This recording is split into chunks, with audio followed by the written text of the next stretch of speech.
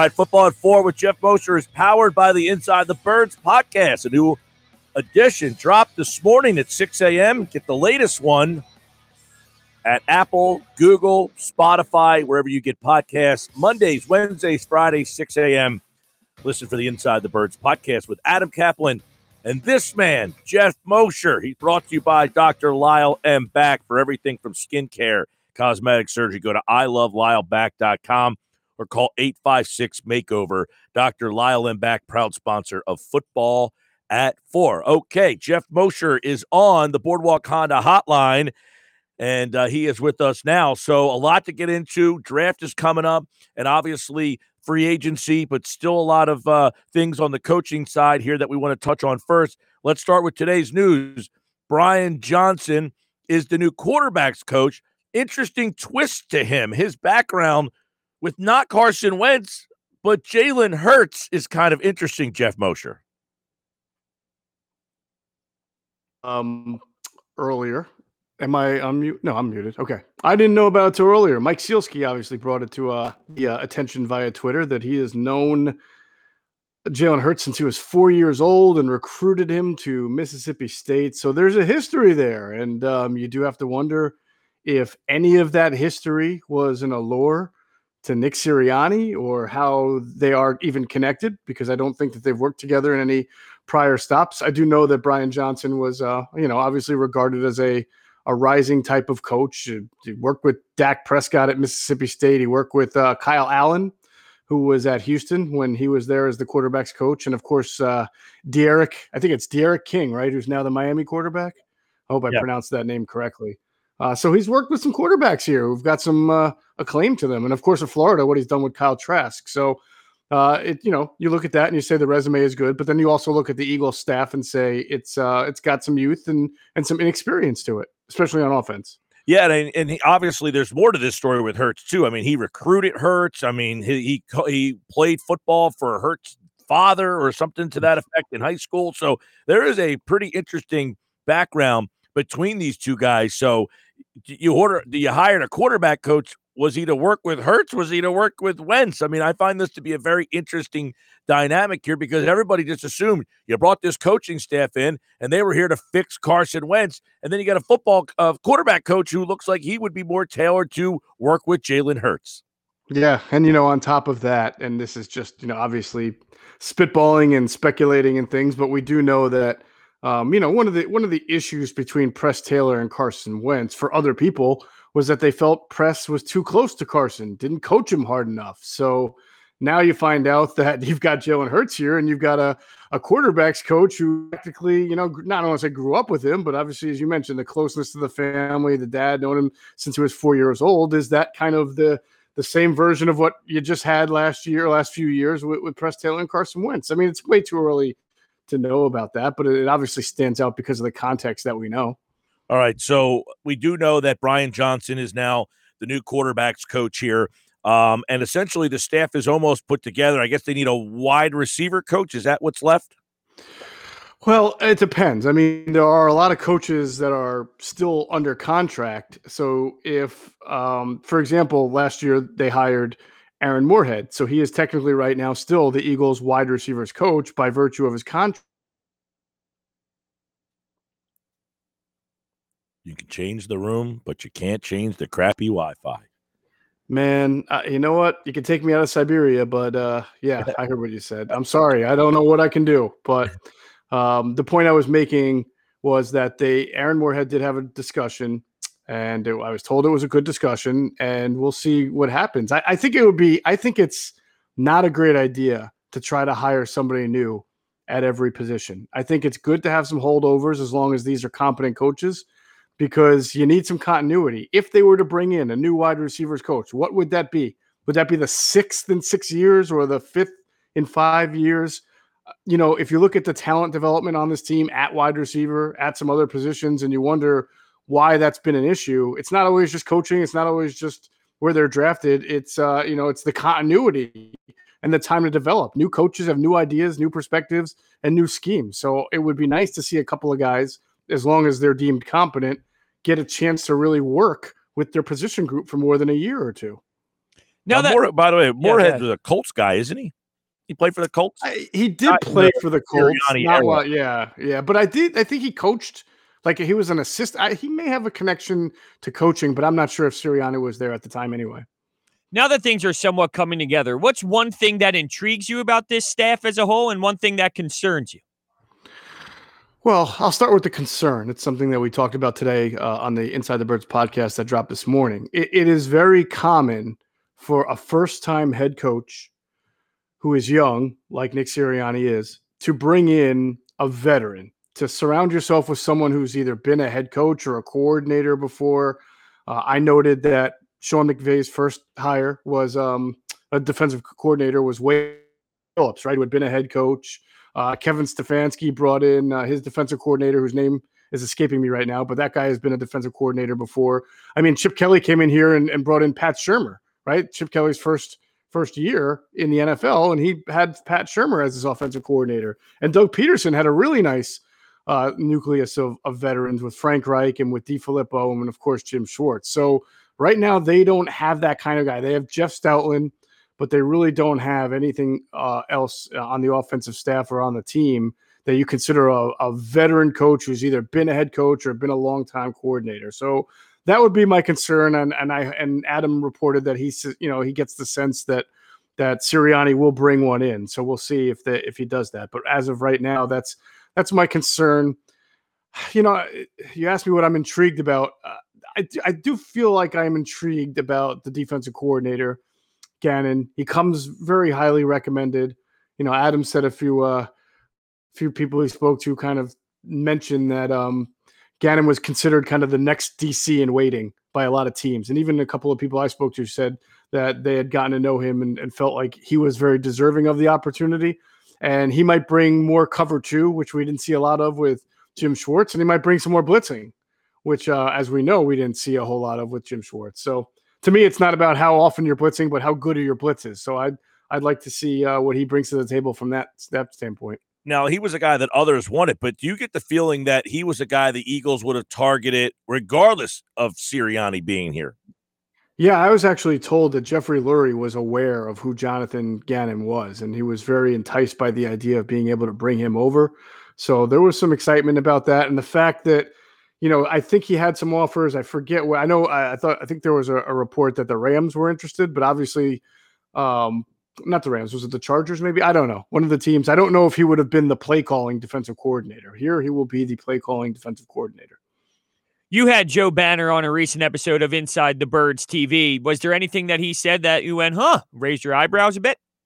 Oh man, that was I really encourage people to check it out. I know we've had Joe on before. I find him to be very insightful, and he always gives us some new things that are pretty fascinating. He talked he had a couple of things that I thought was interesting. One, he talked about when he knew they got it right on Andy Reid, which was pretty early in the process. He talked about the interview process itself and how he always wanted to have as many different interviews as possible. He talked about the vetting of head coaches. Once you kind of come across a guy that you like, how do you then go and vet? And how do you separate the idea?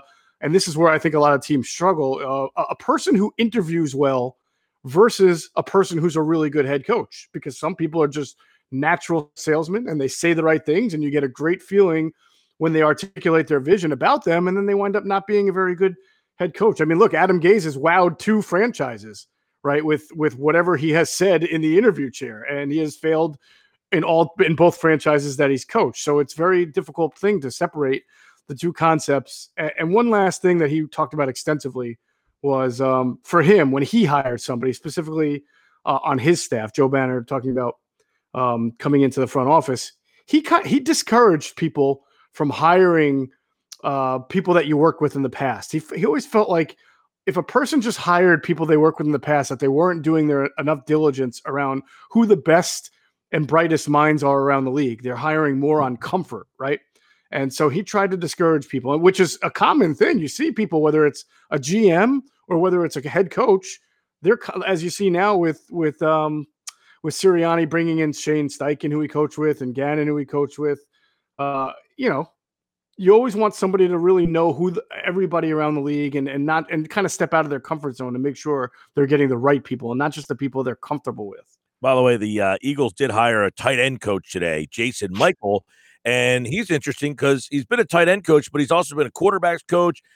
He was an offensive coordinator, and it's interesting because he went from offensive coordinator in Tennessee to quarterbacks coach. It's almost like he took a demotion there, but here's a guy who's been a coordinator, quarterbacks coach, tight ends coach, and has been around the league. So of all the guys on the staff so far that I've seen, 42, he's the oldest guy.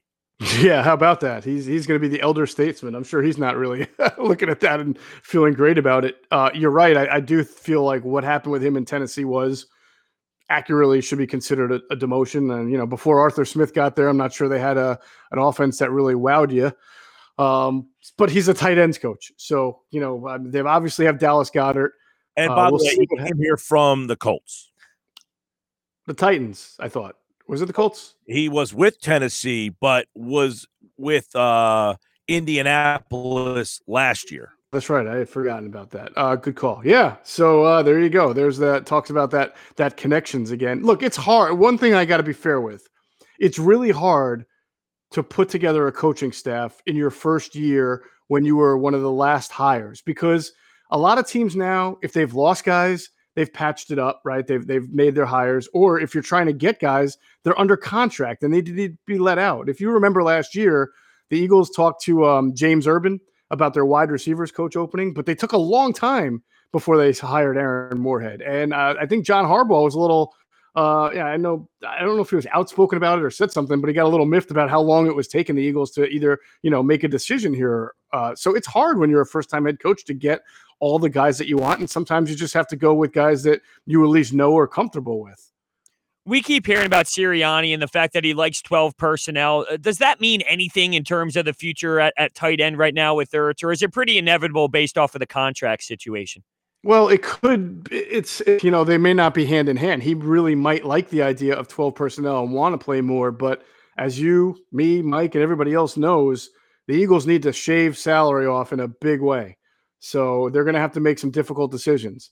And there's not, if you have a guy like Dallas Goedert, right, Hunter, and you have a coach who likes 12 personnel, well, you can look at the situation and say, we can still trade Zach Ertz. We have Richard Rodgers, who actually played fairly well for us last year, and you can come back cheap. You could also use, if you are able to trade Zach Ertz, if you're able to make a few more moves and that gives you some draft picks, you can probably draft a kid to groom along the way. And then, of course, they have Caleb Wilson. And so it's not like you can't play 12 personnel if you get rid of Zach Ertz. You just have to be able to have some good reinforcements at the position. But you feel pretty good, though, still with Dallas Goedert as your number one tight end. So, Moach, let me ask you about free agency. And with the cap situation that the team is in, does that tell you that they will not be able to be a player in free agency? Oh, man, I don't know how they could. I mean, I say this, we were talking with Andrew yesterday. There's a lot of Colts who are free agents in the secondary. There's a guy like Trey Burton who's a free agent. If you let Ertz go, maybe you bring, I'm talking about lower level guys that so they got to make some changes, right? They can't just say, hey, we're so strapped and not turn the roster over at all. Correct. I mean, look, first of all, they're going to get cap compliant because they have no choice, right? They're going to make these decisions. They're going to get to the cap. Now, the question is, how under the cap will they be to be able to make a significant free agent addition? That's where it's going to be very difficult. Last year they had the ability to bring in a guy like Javon Hargrave, to bring in Darius Slay and maneuver the contract a little bit. This year, I don't think you're going to be getting a stud-like free agent in that regard. Now, Trey Burton might just be the type of guy who you can sign to a one-year deal for not a lot of money. That might be a guy that they can afford. But you look at cornerback, right? Outside of Darius Slade, they have no outside cornerbacks.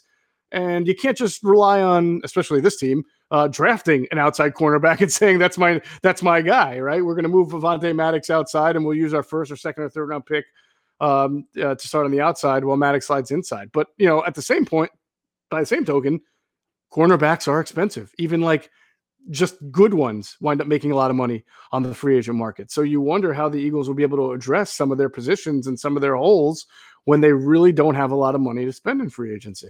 Yeah. Buckle up. It's not, I don't know if it's going to be the greatest year for the Eagles in 2020. Yeah, no, that's fair. But considering all the holes on this roster, would you look, or I should say, is offensive tackle out when it comes to that number 6 overall pick? Like, you don't need to go in that direction because there's so many other holes that you might be able to hang on with what you have for at least another year or two. Well, I mean, there's the Geoff Mosher answer and the Howie Roseman answer. The Geoff Mosher answer is absolutely should not be out. I mean, if an offensive tackle is there and you have him graded as a top guy and he's that good, we've seen how injuries have taken their toll on this offensive line, and you can't have enough good ones. And you know what? Don't you feel, Moshe, that I get what you're saying. I'm not saying that it's not a potential need, but don't you say, look, we have some in-house things. Let's have Dillard and Mailata battle out for that.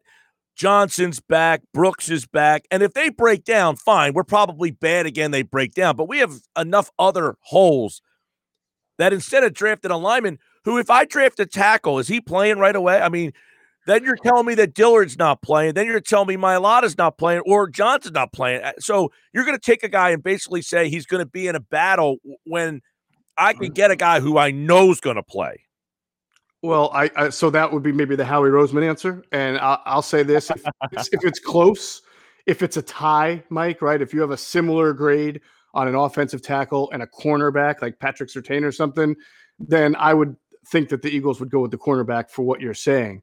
But if you have if you feel like this offensive tackle in your grading is a future Hall of Famer or a 6-7-time Pro Bowler, and you skip that to take somebody else who's not, you think is a good player but not as good, then you're making a big mistake in my opinion. Well, did you think that Jalen Rigger was a Hall of Famer? Well, you're talking about not the 6th overall pick. You're talking about the bottom of the first round. I mean, I didn't think anybody at that point was going to be a future Hall of Famer. No, I agree with the premise of eventually you're going to need, I feel like, though, they owe it to themselves to find out what Dillard is and if Mailata can play, and then maybe that position you don't need to draft a new one for. You know what I mean? I don't like that. I hear what you're saying right now, because now I can see your reaction to some of my questions. I hear what you're saying, but I would say you owe it to yourself to develop and put together the best possible team that you can. And if you do that and you follow that blueprint, you will succeed. And so I do think that you don't pass up on a guy for another guy if you have him higher rated. You feel like they've made a decision on Dillard? I feel like they probably will go into the OTAs thinking that Jordan Mailata, assuming they don't, bring in another offensive tackle in the first round or something. I would think that they go in thinking that it's Jordan Mailata's job to lose, but they would love for Andre Dillard to go and take it. Okay, that's interesting. No doubt about it. Real quick on the line, feeling on Kelsey, and if Kelsey doesn't return, does Seumalo move there, or do they keep him at guard?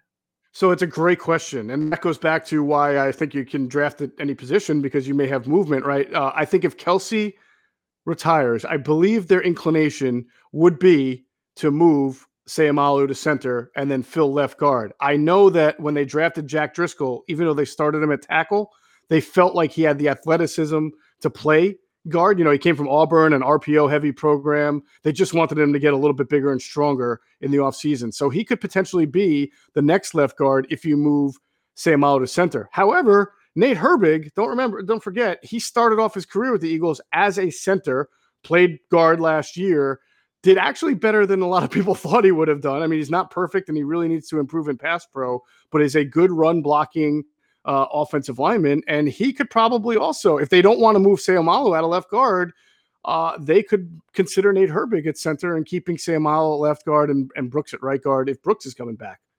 What is a fair expectation for the right side? What do you mean if line? Brooks is coming back? Yeah, I snuck that by you, didn't I? Well, you didn't sneak it by me. Did you hear? I just brought up the right side of the line. I got cut off by everybody. But go ahead, expand. He tried to sneak that by. Go ahead. I did. You guys are a bunch of Carter Harts out there. You're not. Hey. I only bring that up because I know the Eagles. And listen, this is nothing I've been told, or I don't want anybody to think I'm reporting anything. But I'm looking at it analytically. I know the Eagles. They have to make difficult decisions. They have to shave off salary. Brandon Brooks is going to be 30. He's coming off a second Achilles. I thought it was interesting that they activated him into the 21-day window on the last week of the season, which to me was kind of a broadcast that, hey, he's healthy enough and medically cleared to be out there. You wonder if he would be a person that they would consider trading because the value on Brandon Brooks still might be pretty decent. Everybody's seen the videos. They know he looks like an Adonis out there and that he's coming back from his second Achilles and yet another record time, right? Because he could have technically played, I guess, in the season finale. So we know the team needs to get younger. I don't think you should dismiss the idea that they would look around and see if they can get something decent for him. Well, what would you do at right guard then? Would that be a Driscoll spot? Could be a Driscoll spot. Absolutely. And then maybe you'd play Herbig at or if Kelsey stays, you have Kelsey staying at center and Sam Howell left guard. Now, you mentioned Brooks. Would Lane Johnson also be a cut candidate? Probably. I don't know about not a cut. And I don't think they would cut Brooks either. I said, shop him around and see if you'd get anything interesting for him. I think it's different from Lane because he's a tackle, not a guard. I think with guard, you can get by a little bit as good as Brandon Brooks was. I mean, if you have just a pretty decent guard in there and really good tackles, you can have a pretty good offensive line. It's not one of those great value positions in the NFL, to be honest. So, yeah, the issue I'm having, though, when we talk about this is, all right, Mailata at left tackle, maybe Herbig's playing center, Driscoll at right guard. Like, isn't this the line that we had last year that we looked at as a problem? And now we're sitting here going, well, they can do this and they can do that. It's like, well, that's part of the problem that we had last year, no?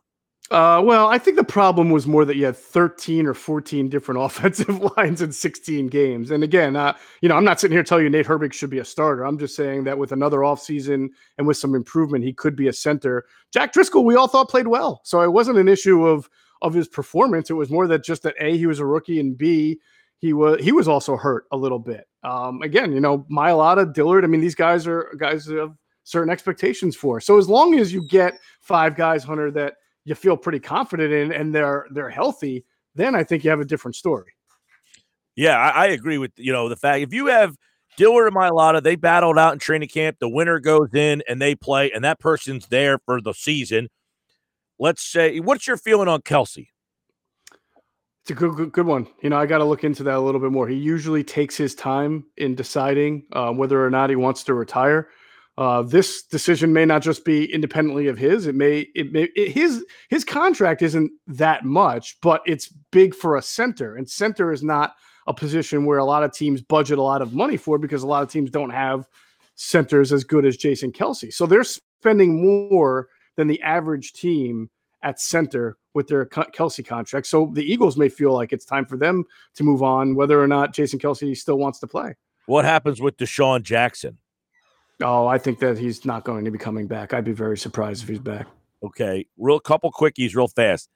Any of the bigger name veterans that get paid money, I don't know the contract, but like Fletcher Cox, Brandon Graham, Rodney McLeod, guys who are veterans who make decent money. Should they be worried? I think, the big two or big three are Deshaun, Malik Jackson, and Alshon Jeffrey. I think those 3 guys are extraordinarily unlikely to be back. Brandon Graham is interesting because ordinarily you'd probably say that's another guy you have to make a tough decision on, but they don't have a whole lot of 3-down defensive linemen to play on the edges. Josh Sweat and Derek Barnett have really been rotational guys so far, and I know they don't want to play Sweat as a 3-down lineman because of his past knee issues. So I don't know how easy it's going to be for them to say goodbye to Brandon Graham, but Zach Ertz, that's a guy who I think will probably get traded or could very likely get traded. McLeod got hurt. So if you're going to cut him, you'd have to pay, do the whole, reach an injury settlement. And that's another position where all of a sudden you're looking awfully young and inexperienced if you're just going forward with Kevon Wallace and Marcus Epps there as your top 2 safeties. Do they explore bringing Mills back? Oh, I forgot about Jalen Mills. I think that is a very good question because we don't know what this defensive coordinator's tendencies are going to be. Yeah. Andrew yesterday said he felt that Mills fit this scheme better than Schwartz's scheme, but we'll see. Would they use him as a corner? Would they use him as a safety? There's so many questions here. And by the way, now that there's a new coordinator here, would linebacker be in play at number 6? No, because the coordinator ain't going to make that call. The head coach not going to make that call. It's going to be the GM. You guys know that. So Okay. unless something changes, as long as Howie Roseman is still the GM and making the pick, then I'm not going to project them taking Micah Parsons at 6 overall. All right, Geoff Mosher, football at 4. That was a lot we fit in there. We'll do it again, of course, tomorrow. Andrew, on Friday is Adam, and the Inside the Birds podcast has much more of this type of conversation. Mondays, Wednesdays, and Fridays. It drops at 6 a.m. We do it all off season right here on Football at 4, powered by the Inside the Birds podcast. All right, man. Take care.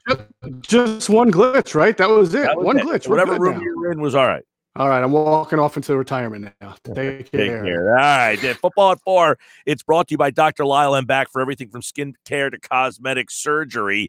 Go to ilovelyle.back.com. 856-MAKEOVER is the number. Lyle Back, proud sponsor of Football at 4.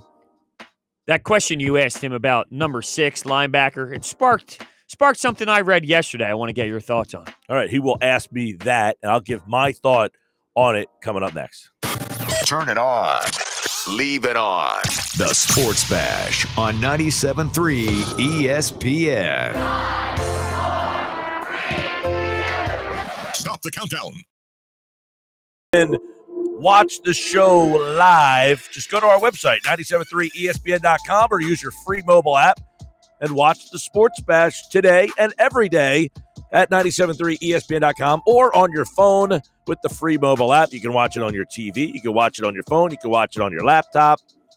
I don't care where you watch it. Just watch it.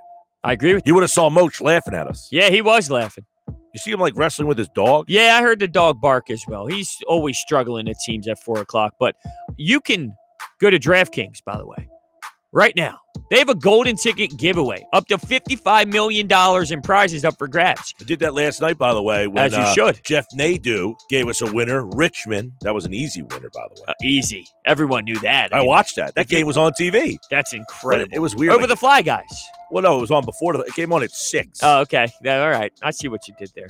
All you have to do to get your share of these huge prizes is enter the DraftKings free Super Bowl prediction challenge. Once you submit your picks, you will get a free instant prize up to $25,000. The top prize is $1 million. Download the DraftKings Sportsbook app right now and use promo code 973 when you sign up. Must be 21 or older. New Jersey only. Gambling problem? Call 1-800-GAMBLER. All right, Sports Bash.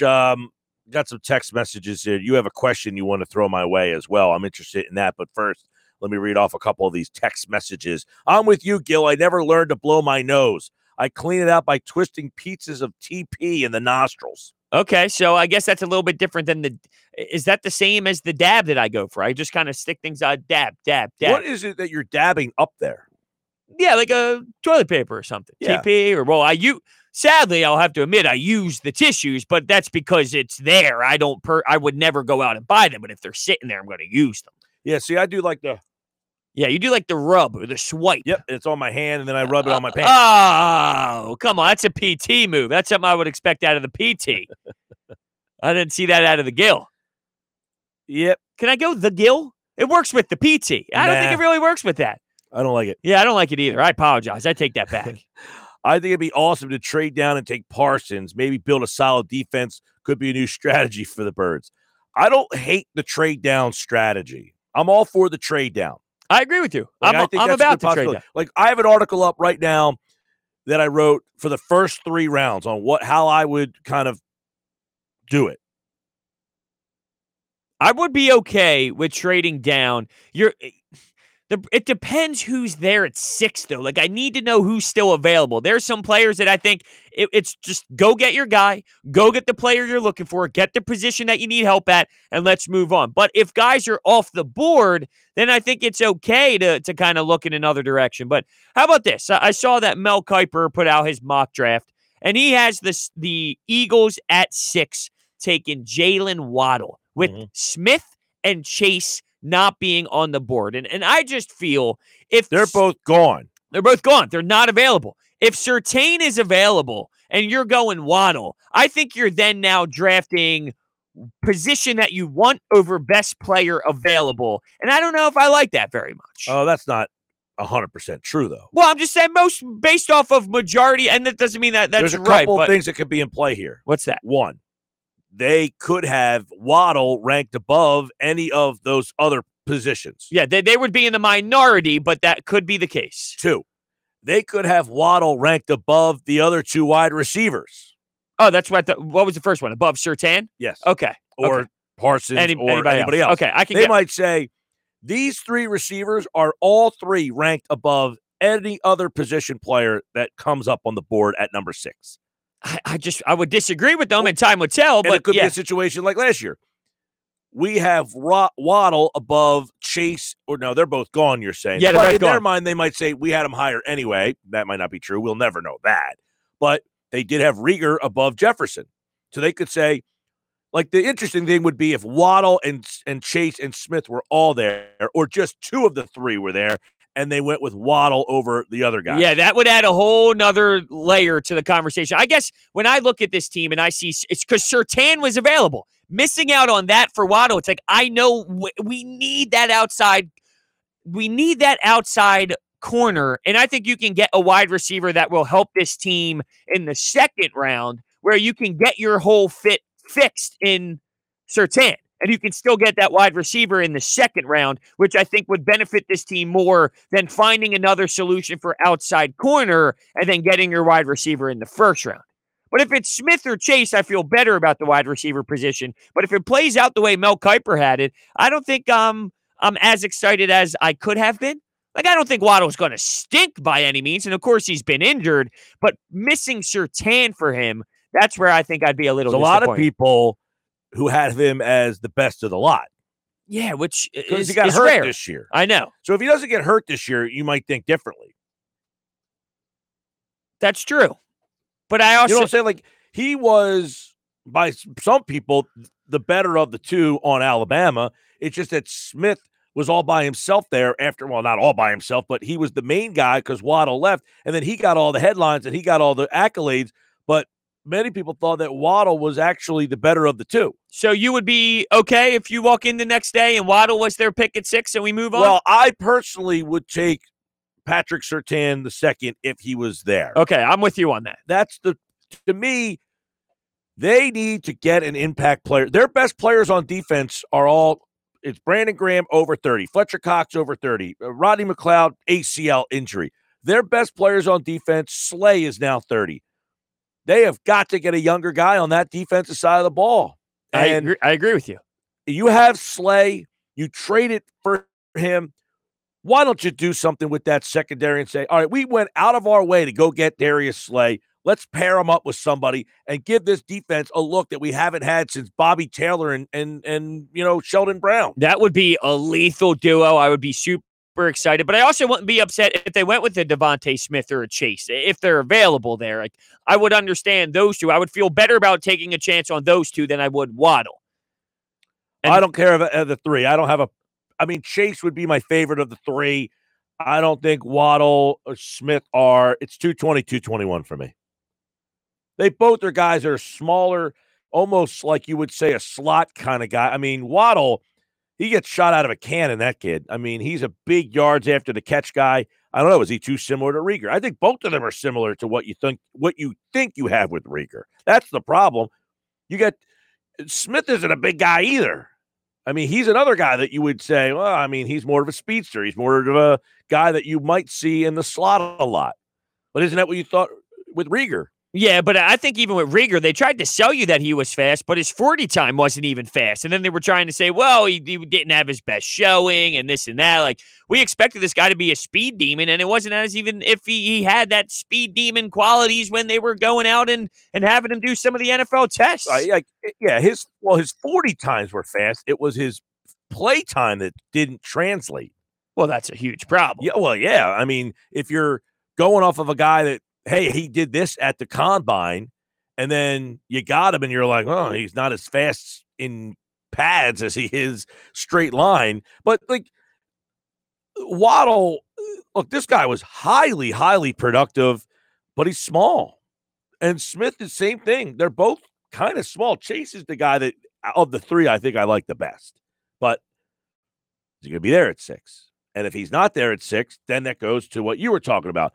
Do they have these 2 guys ranked ahead of Patrick Surtain? Because you need a corner, you need a wideout, you need a linebacker. So these, you could say, well, are you drafting a need or best player available? And they can all be in the same conversation because you need them all. You do. You really do. That's why I don't have linemen on my list.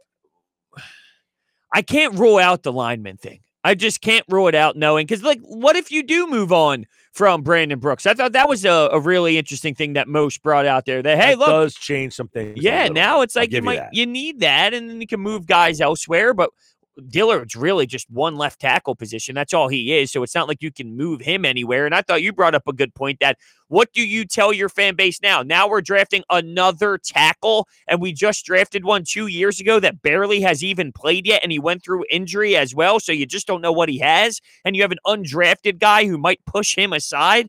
It's just a really hard sell to a fan base that knows you have 30 other holes in other areas. But I still can't rule it out. If he's that high on your board, then it doesn't matter what the message should be if you firmly believe that this guy is game-changing on the line.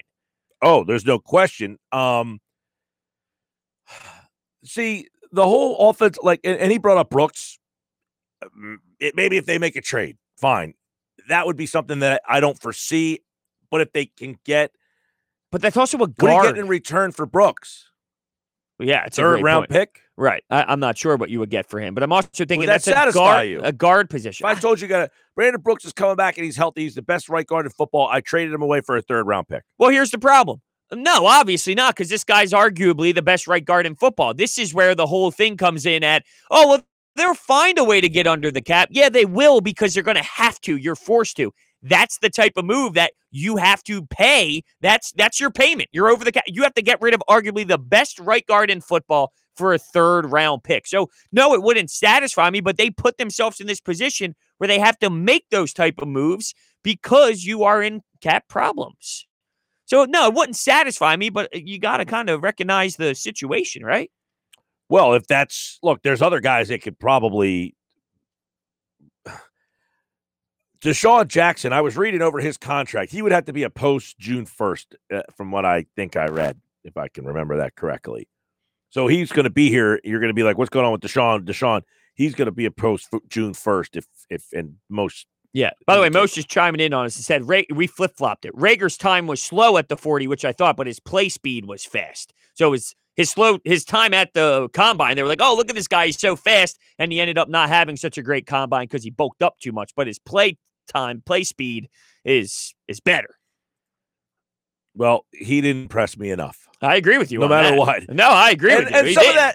And some of that, I think that Doug didn't use him very good. Yeah, you just keep talking about a lot of verticals in the offense as a whole. That's been a big knock on him, is just too much vertical stuff, and you got to find other ways to kind of get this offense going. So that's something I'm intrigued with Nick Sirianni, is how is this offense going to look if it's less vertical? What else are we running? How are we scheming guys open? And I'm intrigued to see it from that standpoint. Interesting point here by Stan from Galloway. He says the Eagles could trade with Denver if a quarterback is there at 6, because Denver will need to jump ahead of Detroit. The Eagles would still have a tremendous amount of players to choose from. They need to get a quarterback with the first pick. No, I don't agree with that. I don't think quarterback is in play. Yeah, because now you're saying, well, okay, you might say, I don't like Wentz. You need to get a quarterback because you don't think Wentz is going to be fixed. I don't think the Eagles are going to add another quarterback. They might say, we're going to try to trade Wentz and go with Hurts. I don't know. Would they say we're going to trade Wentz and then draft a quarterback? I would be shocked. I guess we can't rule anything out, but I feel if they're not rocking with Wentz, at least for this upcoming season, they're rocking with Hurts. I don't think anything else is coming in here to really mess things up even more. But once again, we are talking about the Philadelphia Eagles. I think before last year's draft, if we had a hypothetical going, do you think they take Jalen Hurts? You're like, no, there's no way they take Hurts. And then what do you know? Now, Paul from EHT says, wouldn't it be funny if the Eagles trade down to pick Parsons after throwing their last game? Not necessarily, because you got to 6 so that someone had to give you more assets for you to go back. You could have won that game and been maybe in a similar spot, but you wouldn't have got the assets extra to move back to that spot. So getting to 6, you might move back, but to move back, you got more. Absolutely. So that comment there is out. Yeah, you can get a whole nother player. Whatever the other team paid you to move up from 9 to 6 or whatever it is, I'm just spitballing. You just got a whole nother draft pick. So that makes no sense. None. That's not well thought out by that gentleman. Go blow your nose. That's right. Come on, you're better than that, Paul. And if you're trading back, it's because somebody's giving you something. Sports Bash brought to you by Matt Blatt Nissan. The all-new Matt Blatt Nissan's now open on the Black Horse Pike and EHT next to Home Depot online, mattblattnissan.com. So that's a guy who spends money on tissues. Makes a comment like that. There's no value in tissues. We didn't ask Moshe if he was a nose blower. Well, he'll text you. Yeah, we'll get his thoughts. I want to see what Rieger's 40 time was because I think 4.47. I could have sworn that he was one of the faster guys, or Watkins was the fastest or second fastest. Quez Watkins, right? Yeah, Quez Watkins was fast, and he still is. So hopefully we can get some speed. That's going to be a crowded room. Hightower, Watkins, JJ. None that you like. I'm just saying there's going to be a lot of people sitting in there. Right? Yeah, there is going to be lots of battles. Who's going to win it out? There's so many intriguing battles. Makes for an interesting offseason. Coming up at 5:30, Thurso. It's Philadelphia.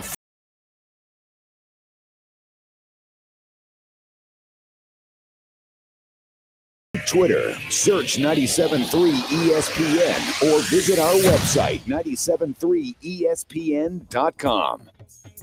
All right, 9 on the top of the hour, Sports Bash, 97.3 ESPN. Don't forget, you can watch the Sports Bash live right now. Go to our website, 97.3ESPN.com, or use your free mobile app and watch the Sports Bash today and every day at 97.3ESPN.com or on the free mobile app.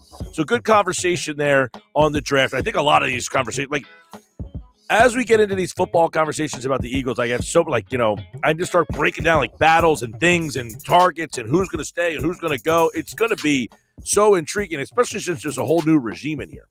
Yeah, I mean, there's part of me that is excited and kind of interested to see how it all plays out. But I'm not going to lie. When I was in the shower, I had a shower thought today, right? The shower thought's a good thought. It is, but solid. Not so much, though, with this one because it's almost a negative thing. My gut feeling is telling me that this might be a disaster. My gut feeling tells me that they are just going with all these young guys, this and that, the culture all coming here, and it's going to fall flat on their face. Now, this is nothing other than just gut feel here before we know anything. So I'm not saying this means that this is how it's going to play out, of course, but I just have this real weird feeling in my stomach that this might blow up on their face. I hope I'm wrong. It's nothing other than a gut feel. That's all. What, the draft? No. Just this entire new Nick Sirianni regime with the young guys, 33, 37, 39. This whole mentality they have, it might blow up on them. See, I feel more the opposite. I feel that everybody feels the worst just because it's the easy thing to do. I just watched a horrible year. I'm down in the dumps. Most people are irrational, and they just think the worst. You see bad, you feel bad. I saw this happen before. I've seen a 4-12 team. I saw a team go 4-12 because they were decimated by injuries. I saw this team go 4-12 because I feel they were more 4-11-1 because they were decimated by injuries more than dumpster fire team. Well, now we're talking about possibly moving on from your right guard, arguably the best right guard in football. That was a long shot possibility. But the point is, you have to make those type of decisions for a lot of guys in this organization. So you might not have that same. I know a lot of people don't like Howie Roseman, but I do have some thought that he's smart enough to understand that you can't get rid of Brandon Brooks. You might have to. I mean, if it comes to those are the type of decisions you That's might my have point. to Is do. I feel like he will figure out other ways before, that would be the last of the last ditch efforts. Maybe. And look, all I'm saying there's is plenty of other candidates that are less important than Brooks that I feel he can be all right, we can live without this guy. Maybe. Yeah, we'll see when those moves start to be, happening and all. But I feel again, it goes to the thought of we think of the worst before we feel all right, they're going to get Brooks back and he's going to be healthy. We want to be well, I don't know if he's going to be healthy. Well, I don't know that he's going to be healthy, but what if he is? What suggested he would? He's played 16 games every year. I mean, well, just the fact that he's hitting that back stretch and he's been hurt significantly. there's a lot of guys 2 that play in the offensive line in this league that are over 30. That's a different spot. You're talking about guys who are hitting the back stretch that are skill position players that typically they lose the speed, they lose the athleticism, they don't have the same burst.